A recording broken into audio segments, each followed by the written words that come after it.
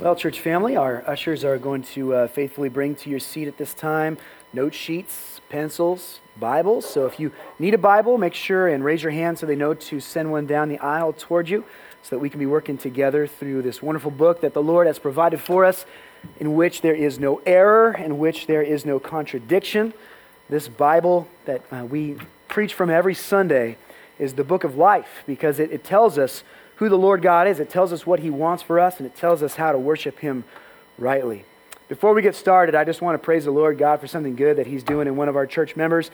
This last Thursday, I was able to go to Diablo Valley Ranch to celebrate the 1-year sobriety birthday of our brother Randy Katurka. And I'm so happy for you, brother. It is an honor to watch the Lord at work in your lives, and that is transformational power right there. We are very, very grateful for the work that God is doing to make us more holy like He is holy, and to overcome the things in our lives that would drag us away from God.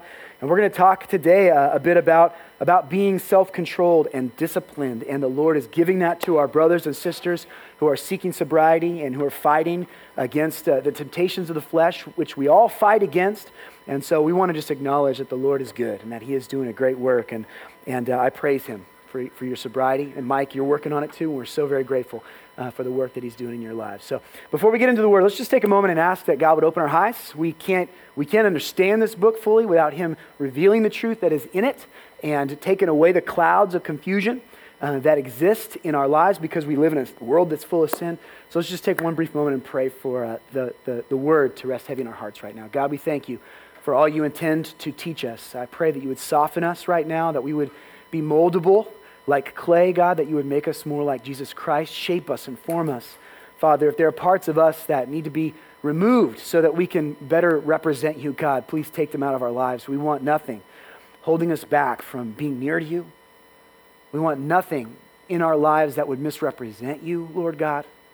So give us a great desire for holiness, Lord. I pray that when we do stumble and fall, and we admit that we inevitably do stumble and fall, we do commit sin against You, God, that You would cause us to hate that sin, that we would leave no place for it in our lives, Lord, and that by Your power we would remove it. We do this all for Your glory, God, and we do it through the guidance of Your Word. So right now, open our eyes to what You have to teach us. Prepare us to be changed by it, Lord. And I pray that it would not just rest in our minds, but that we would live out the things that we learned today in our actions as we obey You. And we thank You for all these things in Jesus' name. Amen. Just a second, there's going to be a picture on the screen that you might remember from back in 1992. It was the spring of 1992. It was an election year, and a certain Bill Clinton did what presidential candidates at that time never did. He went on not an esteemed news show, but he went on a late-night talk show. Arsenio Hall was actually a thing back then, and here we have a picture of Bill Clinton wearing shades and playing the saxophone. And many political pundits believe that choice to go on to a popular show and to show a side of himself that was fun-loving and lighthearted and cool, if I can say the word without sounding too dumb, was a huge factor in swaying the nation's opinion in Bill Clinton. He was running against George H. Bush at the time, who to many young people in our nation was seen as responsible and boring. And so I'm not saying this is the only thing that won the election for Bill Clinton, but it really resonated with a lot of people, because a lot of people in this world value fun more than they value responsibility. We often look for the wrong things. We look for the wrong things in our friends. We look for the wrong things in our relationships. We look for the wrong things in our leaders. But the Scripture is straight with us. In light of the expectations that are put on those who would lead, we've been studying the biblical description of what leaders should look like, what elders and deacons should look like. The final category of necessary qualities of a New Testament leader today are going to address a man's ability to govern his own heart. His own heart, which is prone to wander, and his mind, which is not always reliable in the things that it thinks and the ideas that it comes up with. And so as we think about the qualities that really describe a man who is fit to serve as a leader in God's church, we need to ask the question, does this man exhibit reasonable control over himself? The two biblical texts we'll be leaning on this morning are Titus chapter 1 and 1 Timothy 3, both of which are letters that Paul wrote to dear friends who were also serving in leadership capacity as elders, as overseers, as leaders in local churches. And one of the important tasks that they are responsible for is appointing other men to serve as leaders beside them. God does not intend his churches to be led by lone wolves, but rather he wants to raise up men who are responsible, who can as a team join arms together in leading God's church in a responsible and holy way. In these two passages, a number of terms are used to flesh out this idea of a man having reasonable control over himself. So if you look in 1 Timothy chapter 3, in verse 2, Paul writes that the man who is going to be an overseer must be above reproach, the husband of one wife, sober-minded, self-controlled, respectable, hospitable, and able to teach. Then if you were to flip to Titus chapter 1, which is a parallel passage that also describes a leader in God's church. Verse 7 says, "For an overseer as God's steward must be above reproach. He must not be arrogant or quick-tempered, or a drunkard or violent man, or greedy for gain, but hospitable, a lover of good, self-controlled, upright, holy, and disciplined." So the term that stands out first in these list of terms, some of which we've already worked through in previous weeks, but these terms that have to do with a man's ability to govern his heart, the first word that is most often translated as literally self-controlled. A self-controlled man is able to manage and govern his own heart and mind. But when we speak of the character of a godly leader, the term self-control might not be specific enough, because every man's self contains both good and evil motives, doesn't it? We are specifically looking for a man who is controlled by the parts of himself that desire to be pleasing to the Lord. The man who is self-controlled is the man who comes alongside the guiding of God and says again and again, "Amen. So be it. Thy will be done." So in as much as a man has submitted himself to Jesus Christ as Lord and Savior, we want to see that reflected in the way that he takes control of his heart and his mind, so that the things that he feels and the things that he thinks might line up with the things that Jesus Christ wants for him and has modeled in his own life on earth. So in order to really understand this, I want us to turn in our Bibles today to Romans chapter 6. So if you've got your scripture, open it up here to Romans chapter 6. Here Paul is going to open our eyes to the shocking state of the heart of man. Man tends to think of himself as the king of his own kingdom, the ruler of his own heart and mind. But the Apostle Paul is going to challenge that to a degree over the course of some very interesting verses here in chapter 6 of Romans. And so let me just read to you verse 16, and then in a few minutes we're going to look at also verses 17 and 18. Chapter 6, verse 16 says, "Do you not know that if you present yourselves to anyone as obedient slaves, you are slaves of the one whom you obey, either of sin, which leads to death, or of obedience, which leads to righteousness?" The Apostle Paul here describes the reality that most people don't want to acknowledge, that we are the slave to whom we obey. And all of us start out our lives by obeying something other than God. There is no one who is born saved. There's no one who pops out into this world ready to serve the Lord God, submitted to Him, no matter how holy your family is, no matter how much mom and dad love the Lord, no matter how much you were prayed for before you got into this world. You are born into this world with what we call a sin nature. You are predisposed to rebel against the authority of the God that has made you. Paul describes this reality in very vivid terms. And isn't it true when we look at our own lives and see that all of us are born obeying sin, and we are therefore slaves to the sin that compels us? For some of you, it might manifest itself like this. You don't know why, but as you speak, you are telling another lie, trying to cover up the lie that you told earlier. You want to be the kind of person that tells the truth, but you are compelled to try to save your reputation, your good standing with others, by yet another fabrication. You're so desperate to be approved that you do the very thing that would cause you to distrust somebody else if you knew they were doing it. You lie to the people who are around you.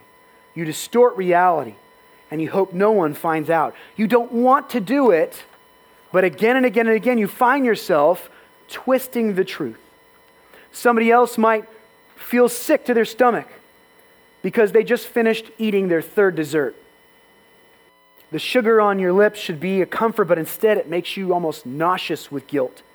You know that it's bad for you. You know that dessert is okay in moderation, but you're well beyond that. We're talking about gluttony, and we know that if we're honest with ourselves. And the number that shows up on that scale and that grows larger week by week is cause for great shame and sadness because you want to be healthy. You know in your mind that moderation is better for you, but you keep obeying your stomach instead. For somebody else, it's hearing that shrill pitch of your own voice yelling at someone that you love out of anger, out of frustration. It almost feels like an out-of-body experience. Who is this person that continually spouts hateful, furious words? You want to be a loving person, but here you are again.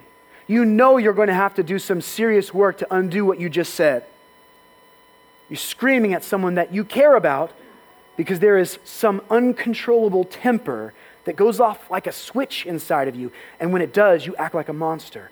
And maybe those aren't your particular sins, but friends, every one of us battles against this natural desire to do what is contrary to the nature of our God. That is what I'm describing right now. I'm describing the many faces of sin that controlled us before Jesus grabbed a hold of our lives and began to transform us into something holier for His glory.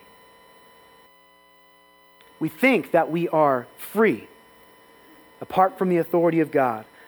We think that we can rule ourselves well, but the opposite is true. When the God of truth and love and justice is not ruling over us, something much darker is ruling over us, and that something is sin. We're constantly pushed and pulled by the forces that play in this world around us, and most people have not even come to terms with the fact that this is happening. They continue to be drawn down the same self-destructive paths, but they're content to believe that they are free, that they are living according to their own wishes, that they are the king of their own lives. But God reveals to us through His Scripture that the opposite is true, that we are mired in a slavery to these impulses, to this temptation that is so natural to our hearts. And so here in the 6th chapter of the book of Romans, the Apostle Paul reveals that while we are all slaves to some degree, there are essentially two masters that we can be serving. You can either serve sin, which is the default master, this master that tempts us to do what is dishonorable to God. Every human being is born serving sin. And what does that lead to, friends? It leads to death. When we rebel against the giver of life, He has every right to take our lives away from us. This master does not have our best interests in mind. When we listen to these temptations, it might feel good for a moment, but it eventually leads to regret and shame.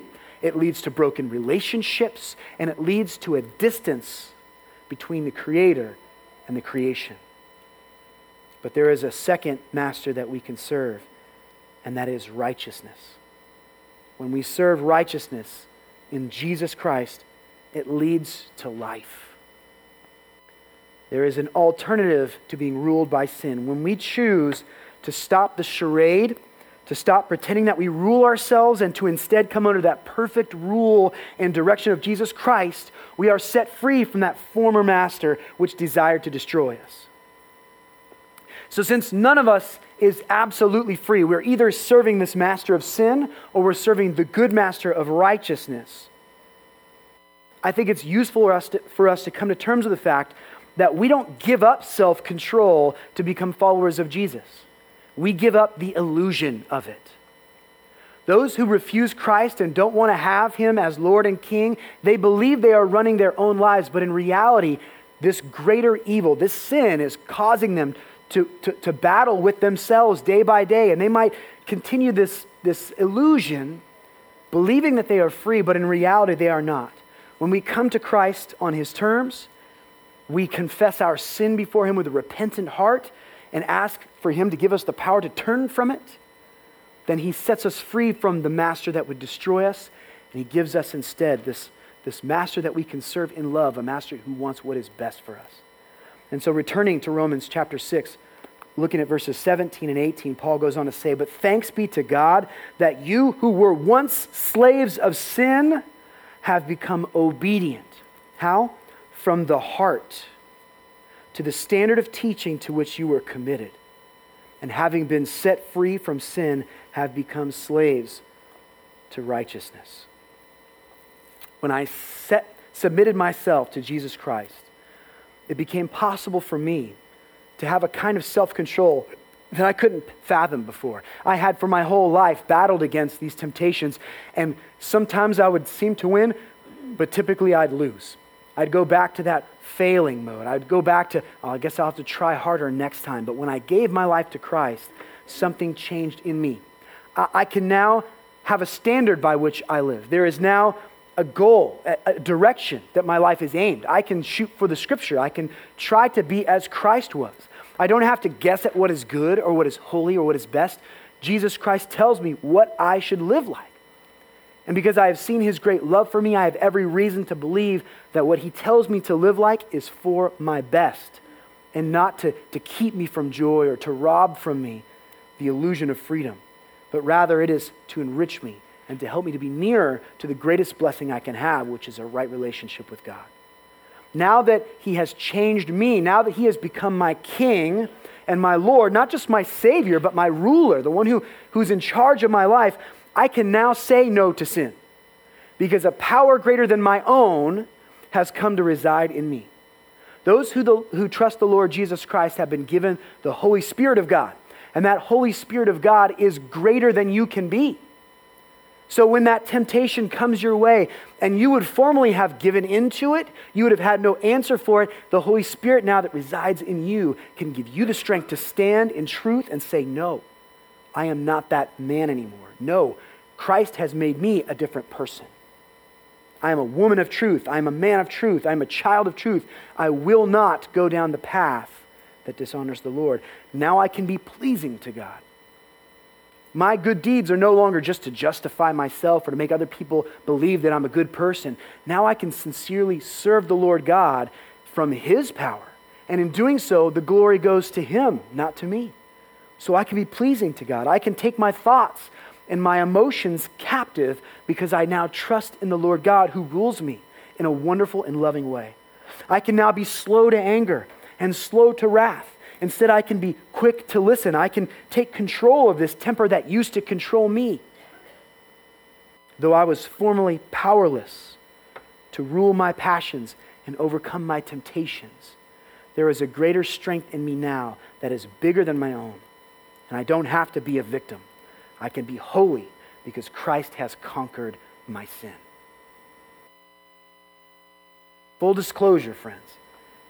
Just because you're a believer doesn't mean you're experiencing a perfect level of self-control, right? This process that God brings us through, after we give our lives to him and he defeats our sin, our guilt is defeated. We are no longer condemned before God, but he is also now taking us on a journey of sanctification whereby he trains us out of this mindset of self-control and into a greater walk with him where we trust him more day by day. So not everyone has a great level of self-control who has been saved, but all of us who have Christ now have that power available to us. And the longer we live for him and seek him out, the more he will train us to gain more and more control over this life that we are living now for his glory. Depending on where you are at in the process of sanctification, you might still be learning the basics of how to walk like a person who has been freed from sin. But the people that we allow to serve in the church as leaders, specifically as deacons and elders, should be men who are well along that path. They should be men who know what it means to be slaves to righteousness and have therefore learned to consistently control themselves. No one is perfect at this, not even pastors. But the people who are going to be leading you must be men who know how to lead their own hearts and minds in Christ. This self-control is going to require a high degree of vigilance. And that is why the author of these passages in Titus 1 and 1 Timothy 3 also uses the term sober-minded to describe those who will serve the church in these ways. A man who desires to be self-controlled, to govern himself, must be sober-minded in the way that he sees and responds to the world around him. For a man to be self-controlled, he must approach the world with his eyes wide open. He must be aware. He must be careful not to be lured down the wrong paths and tempted into disruptive, sinful patterns of behavior by his own selfish heart. Now the word, when we hear sober-minded, that word sober almost always brings our minds to drunkenness or intoxication. But drink and drugs are not the only things that can cloud a man's mind, are they? Can success cloud a man's mind? Can a man be drunk upon power? When we read the scripture, we see even the 12 disciples on multiple occasions were distracted by the mission that God had put them on because they were bickering amongst each other about who was going to be the greatest of the 12 and who was going to sit at the right hand of Jesus Christ when he established his kingdom. A man who will lead the church well must be a man who is not so intoxicated by success and power that he's more intent to build his own personal kingdom than he is to build the kingdom of heaven.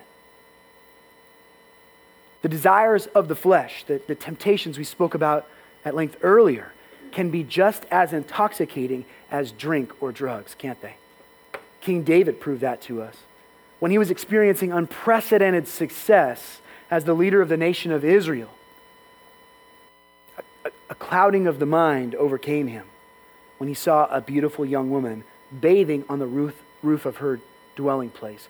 He was in the palace, which was above the city of Jerusalem, and he saw this woman naked bathing. He was lusting after her, and rather than taking control of those ideas or thoughts, he allowed himself to be swept away by his desires, and it led him down a path of destruction which would put a mark on his leadership that would last forever.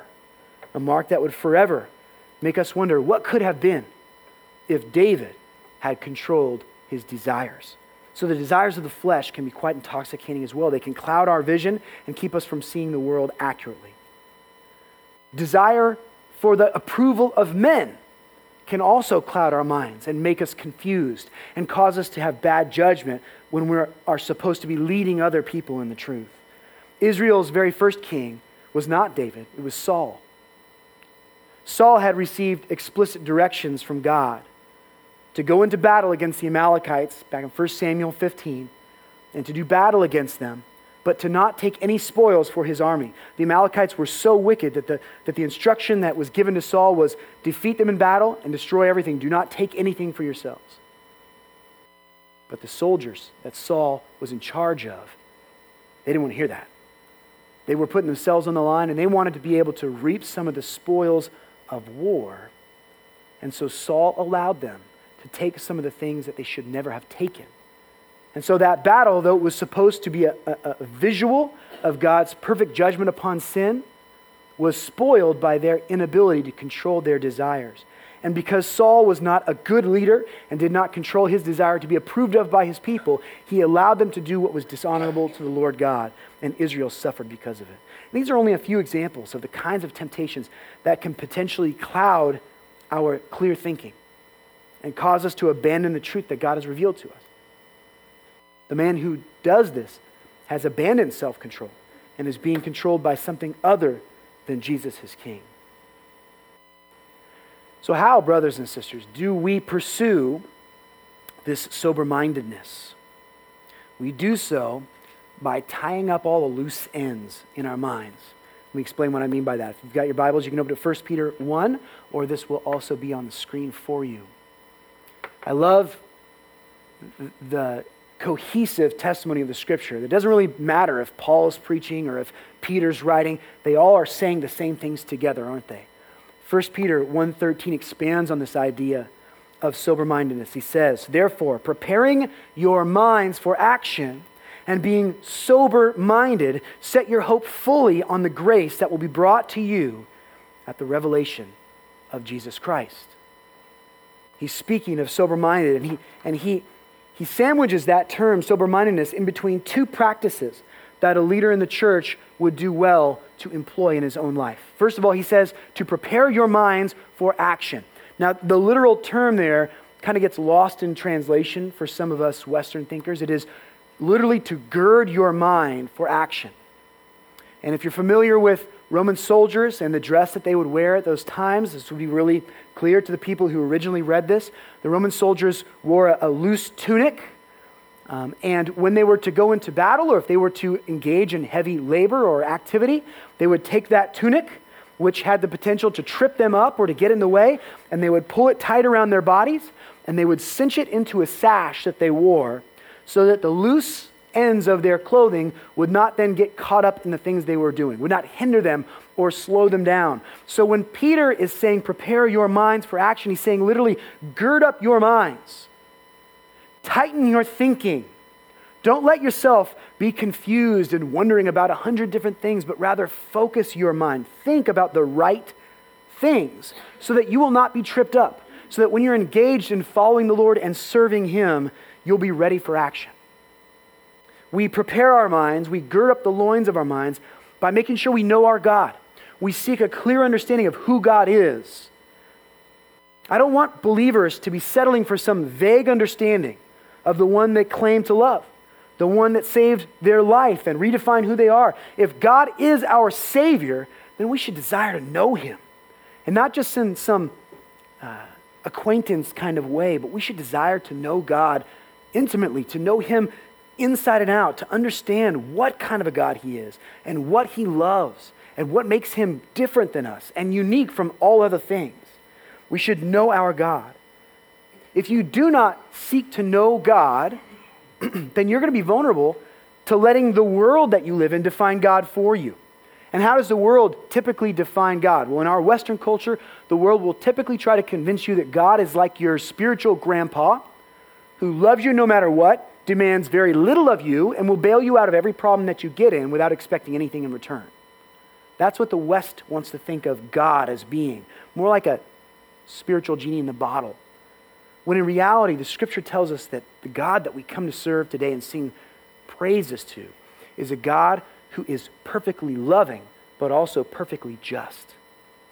A God who will not allow sin to continue to dwell in His creation. A God who desires what is right and good for us. A God who says, come and give me your life. Submit yourself to me and I will make you new.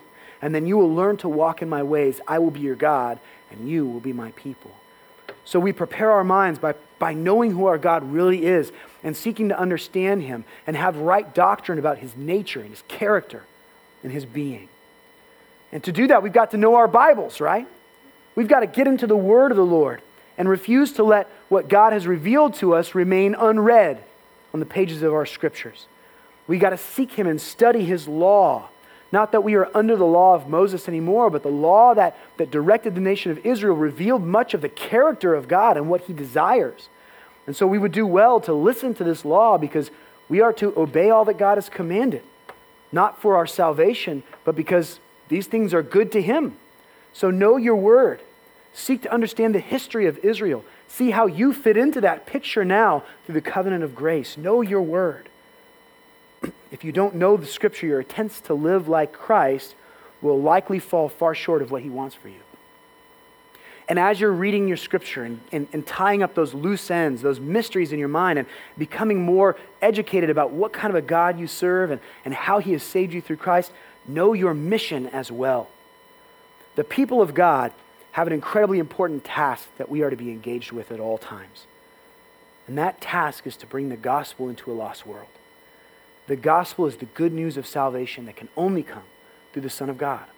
And so to tie up loose ends in your mind means to understand what the gospel means and to bring that gospel to people with love and with clarity so that they can know the gospel as well and so that they can decide for themselves whether they are willing to repent of their sin and turn to Christ or that they will continue to walk opposed to God.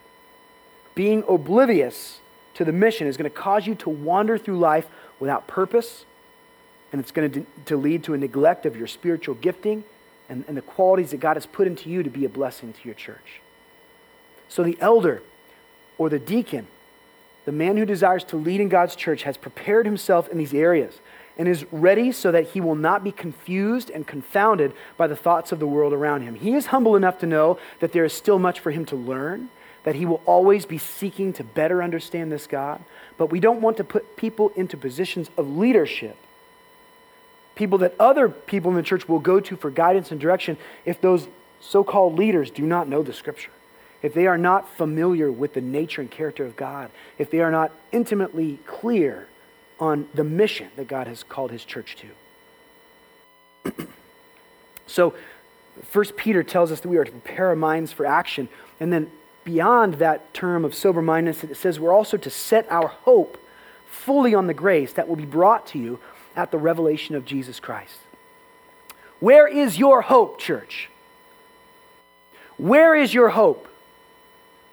When the world begins to oppress you and disappoint you and frustrate you, where do you look for hope?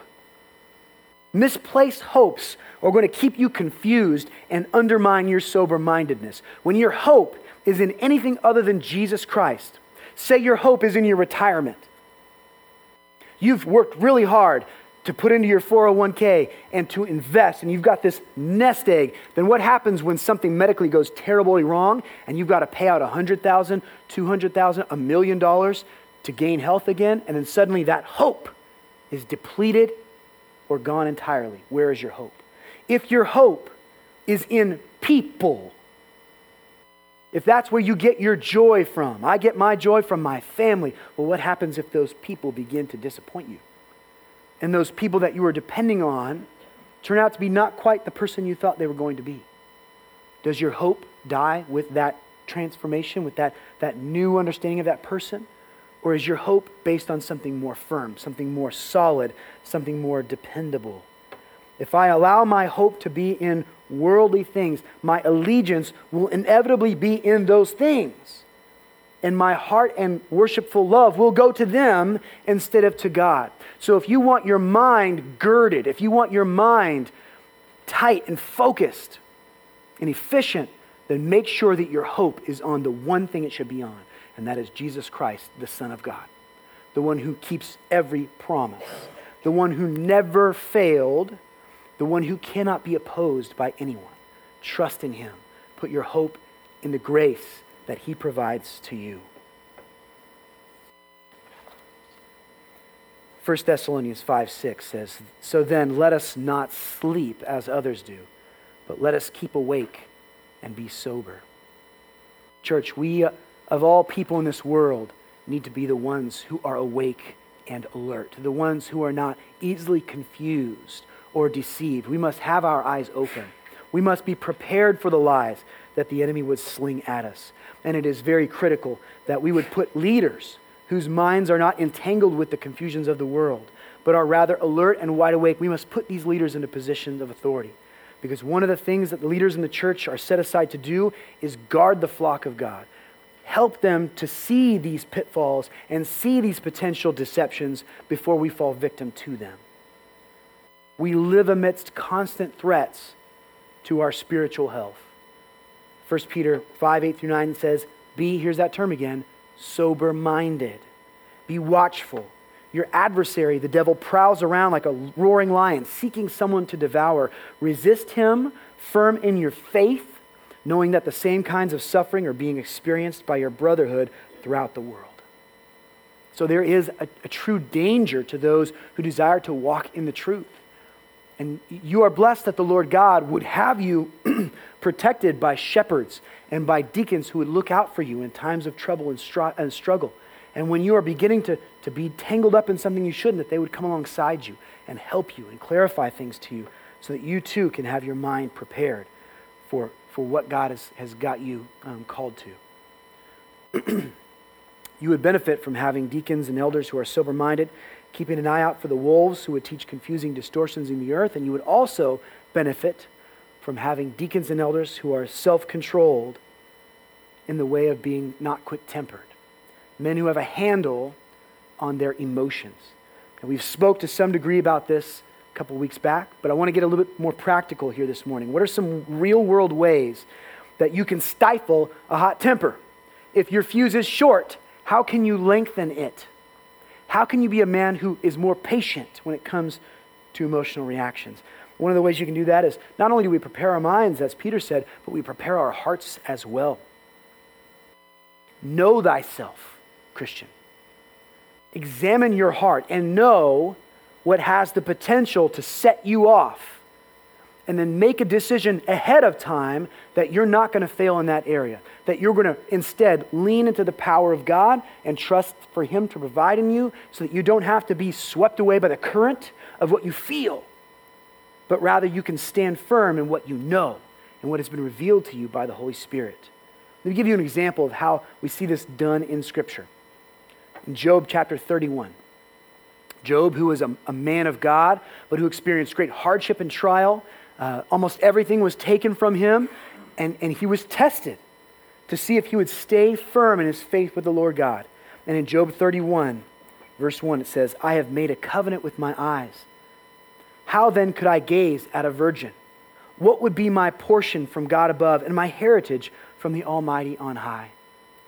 Here is a man who has seen others fall to adultery or to promiscuity or to immorality. And so what has he done? He has made a covenant with his eyes. He saw the pitfall down the road and he didn't say, well, a lot of guys are going to fall into that, but not me. He said, that's something I need to be aware of. That is something I need to guard my heart for. And so he made a covenant with his eyes. He made a promise to himself and to the Lord early on that he would fight that battle as it came, that he'd be alert to it. He prepared his heart to be ready.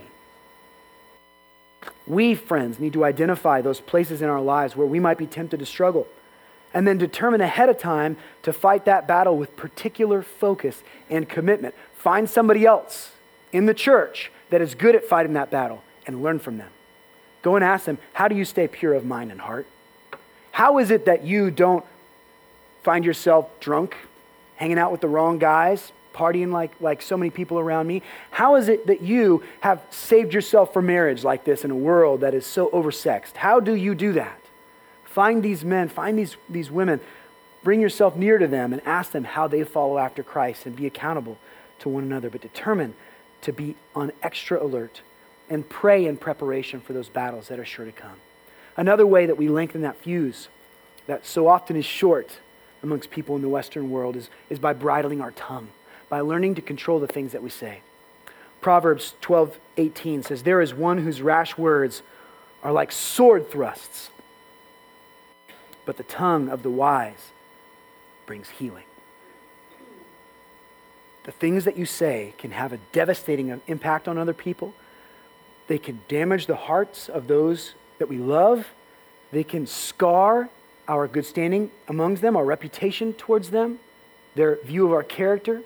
Or those very same words, if said rightly, if said patiently and slowly, can be the words that bring healing to a brother or sister. And so, as Christians, if we want to have control of our temper, we need to learn to practice silence.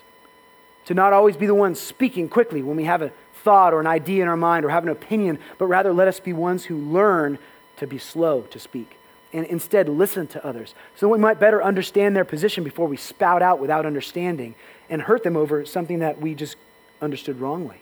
Let us be slow to speak. Let us practice moderation in our words, and let us desire to always use the kind of words that would bless another person. Now, granted, sometimes our words need to sting because the truth stings. But there are many times when a believer will say the thing that needs to be said and will say it in such a way that it is unnecessarily harmful to the brother or sister who needs to hear it. So we should aim to bridle our tongue and better control our words. And you'll see that has a tremendous impact on your ability to not be quick-tempered. And then we have to remember, friends, not to take everything so personally. I know people, and I know that you know people, that everything seems to be an attack to them. And maybe this is you. Maybe this is something that you struggle with. We tend to see the world through our own perspective, and it is difficult for us to sometimes step out of that perspective and realize there is much more going on that doesn't really involve us than we realize. When somebody says something towards you and you take it personally, you're much more likely to respond with a defensive posture, to fight back with fire. But if we can learn to not take things so personally, then we can do a lot of good towards this tendency we have to be angry and frustration. Look at John 15:8. It says, if the world hates you, this is Jesus talking to his disciples, know that it has hated me before it hated you.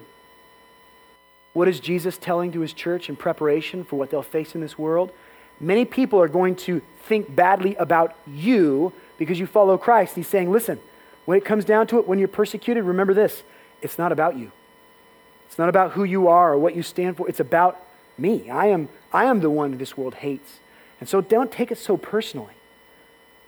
Because we can learn to not take things so personally, we can then bring correction to a brother or sister and say, listen, this isn't just me judging you. This isn't me thinking badly about you. This is simply God judging us together. He is the one who has this divine standard of truth. Let's live by it together. Let me help you to walk rightly. We can take criticism and realize that sometimes, I need to be more like Christ. And it's not so much about me, it's about the name of Christ in me. I need to correct that error in my life so that I can better represent Jesus who has saved me and made me God's. So we need to bridle our hearts. We need to take into control our temper. And lastly, a self-controlled man will live a life that is disciplined. Now, when we think of discipline, we often think about a punishment that somebody else brings upon us, right? Your mom and dad disciplined you when you were children. Your boss at work might discipline you. Husbands, your wife might have to bring the discipline from time to time if you get out of line. But the word in the original Greek of Titus 1:8, which is used here in Scripture, refers to mastery of one's self. It's not talking about discipline from outside. It's talking about discipline within ourselves. So this word in the Greek, which is enkrate, describes a person who knows what he needs to do and orders his life in such a way that it will be accomplished. He knows what he needs to do, and then he makes the effort. He takes the steps necessary to make sure that it will happen. Not everyone is naturally disciplined, are they? And there are a number of pleasant adjectives that we have come up with to describe those of us who are not disciplined in a positive way. I'm flexible. I work best under pressure. I'm a free spirit. I see the bright side. I'm optimistic. But no matter how we try to spin it, anyone who wants to be effective at overcoming their flesh and serving the Lord will need to train themselves to be disciplined. To discipline themselves to some degree so that they are not wasteful and ineffective with the time that they have been given. Hebrews 12:11 says that all discipline seems painful in the moment, right?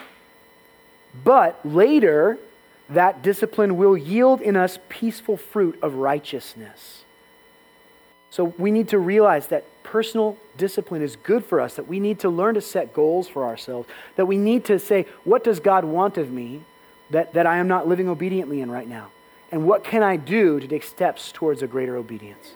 Ephesians 5:15 through 16 says, look carefully then how you walk, not as unwise, but as wise, making the best use of the time because the days are evil. Friends, the days that we live in, there is evil all around us. And if we are not intentional about the way that we live out our time that God has given to us, then we'll fall into those evil patterns. We will be drifting along with the current of the world. So we must then carefully look at how we walk, not as unwise, but as wise, so that we might make the best use of our time. Now, notice, it doesn't say make the most use of your time. This doesn't mean that every moment of your schedule needs to be packed filled with something productive. We serve a God who has mercifully given us a pattern of work, rest. When he made the heavens and the earth, he did it in 6 days. And then he rested on the seventh day. Not because he needed it. God's power is limitless. He never needs to take a nap. He did it because he loves us. And that rest became a pattern for us to realize that you just can't go full steam all the time. There are days when you're going to need to hold back and just enjoy the Lord God and spend time with your family and sleep and pray and just enjoy what God has blessed you with. So this idea to use your time wisely isn't to cram it full of every possible activity, but to use it to its best. Making the best use of time means being strategic about how you live out your days and giving glory in everything that you do. So to see a biblical example of a disciplined man, we don't have to look any further than Jesus Christ himself. Mark chapter 1, verse 35 describes how rising very early in the morning while it was still dark outside, he, Jesus, departed and went out to a desolate place, and there he prayed. This man who lacked nothing took the time to seek the Father in communication. And because there was so much demanded of his days, since everyone was trying to swarm around him at all times, asking for a healing, pleading for an exorcism, asking for wisdom and preaching and teaching and attention, when did he fit that into his day? He put it first. He woke up early before everyone else was awake, and he went and sought the Lord in prayer. And if that, friends, is something that sounds really impossible for you to do, then it might mean that you need to go to bed earlier at night so that you can get up early and seek the Lord first thing in the morning. Now, you don't have to necessarily seek him in the morning. It's not like you're going to be in sin if you don't do it then. But so many people say, I just don't have time. I don't have time. I don't have time. Time is not something you need to find. Everybody has the same 24 hours in every day. It's something that you need to make for the Lord. Be intentional, be self-controlled by disciplining yourself to seek the Lord God and rest in him. We read that Jesus, as a child, accompanying his family to the temple each year, and in one particular account in Luke 2, we find him seeking out discussions with grown men regarding God's word. Others were astounded at how advanced he was in his understanding. And yet the scripture is careful to communicate to us in Luke 2:52 that even Jesus, who was God in the flesh, increased in wisdom and in stature and in favor with God and men. So he sought wisdom. He wanted to spend time with those who could ask him the right questions, who could spur him on to read the right things. And so he put time into his schedule to be with those who knew more than him. We've got to set time apart to be growing in our understanding of God so that we'll appreciate him more and that we won't become stagnant Christians who just know the same things we knew when we were saved 12 years ago. Let us seek to find him, and that's going to take some discipline, inserting scripture and study into our daily schedule. And each of the four Gospels records the example of Jesus who, led by the Spirit, was out fasting in the wilderness. And again in Mark 9:29, Jesus casts out a stubborn demon, and he shares with his disciples who were unable to do the same task. He says, this kind only comes out how? By prayer and by fasting. So here's a man that disciplined himself. Jesus practiced intentional times of self-denial, which freed up time to pray and trained the body to know that the mind is in charge, not the desires of the stomach or the flesh. Jesus was not controlled by his appetite. His appetite was submissive to his mind. And he made time in his life to make sure that these practices would fit into his schedule. So too should we, Christian, order our days in such a way that we are using our minutes wisely for God's glory. 1 Corinthians 9:24-27 says, do you not know that in a race all the runners run, but only one receives the prize? So run that you may obtain it. Every athlete exercises self-control in all things. They do it to receive a perishable wreath, but we an imperishable. That perishable wreath was an olive branch twisted and formed into a crown, which would be given to the winner of a race. He says, but we are seeking an imperishable crown that we will receive in heaven. Verse 26, so I do not run aimlessly. I do not box as one beating the air, but I discipline my body and I keep it under control, lest after preaching to others, I myself should be disqualified. The man that God wants to use as a leader in his church is not the kind of man who just runs through life aimlessly or doesn't know what target he's aiming for. The self-controlled man establishes boundaries for himself. He sets tangible goals. There are distinct standards by which he orders his life and spends his time. And each of these is set for him by the Word of God. That is his ultimate standard. Notice that the God that we serve is not a reactive God who shoots from the hip and waits for things to unfold before he determines what kind of action he will take. God has a plan always. He is always ordered in his approach. Look at Galatians 4:4. It says, "But when the fullness of time had come, God sent forth his Son, born of woman, born under the law, to redeem those who were under the law so that we might receive adoption as sons." God didn't just wait to see how things would turn out and say, that's not going the way that I thought. I thought law was going to save people. It didn't. So let's try something else. No, God had a plan from the very beginning. And we see the evidence of that in Genesis chapter 3 when he promises that the foot of Eve's seed would bruise the head of the serpent. And that would bruise the heel of the Son. That Jesus Christ would be the sacrifice who would, to his own harm, redeem us from our sins. So God is a planner. He makes plans and he keeps those plans. There is a highly practical aspect to this characteristic of being disciplined. We cannot be content to just talk about how we need to study the Word of God more, or we can't just say, I should be praying about those things, but we need to, today, if necessary, write down in our Bibles a goal and say, from now on, I'm going to study 4 chapters of Scripture a day. I'm going to read 1 chapter of Scripture today. I'm going to pray for 20 minutes every day. And I'm going to do it at this time of the day because if I don't make the plan, it's not going to get done. If I don't discipline myself, then no one else is going to. I've got to determine to use my days in a way that glorifies the Lord God. The more we desire to be like Christ, friends, the more we will have to determine to let go of certain aspects of ourselves that do not reflect the holiness of Jesus.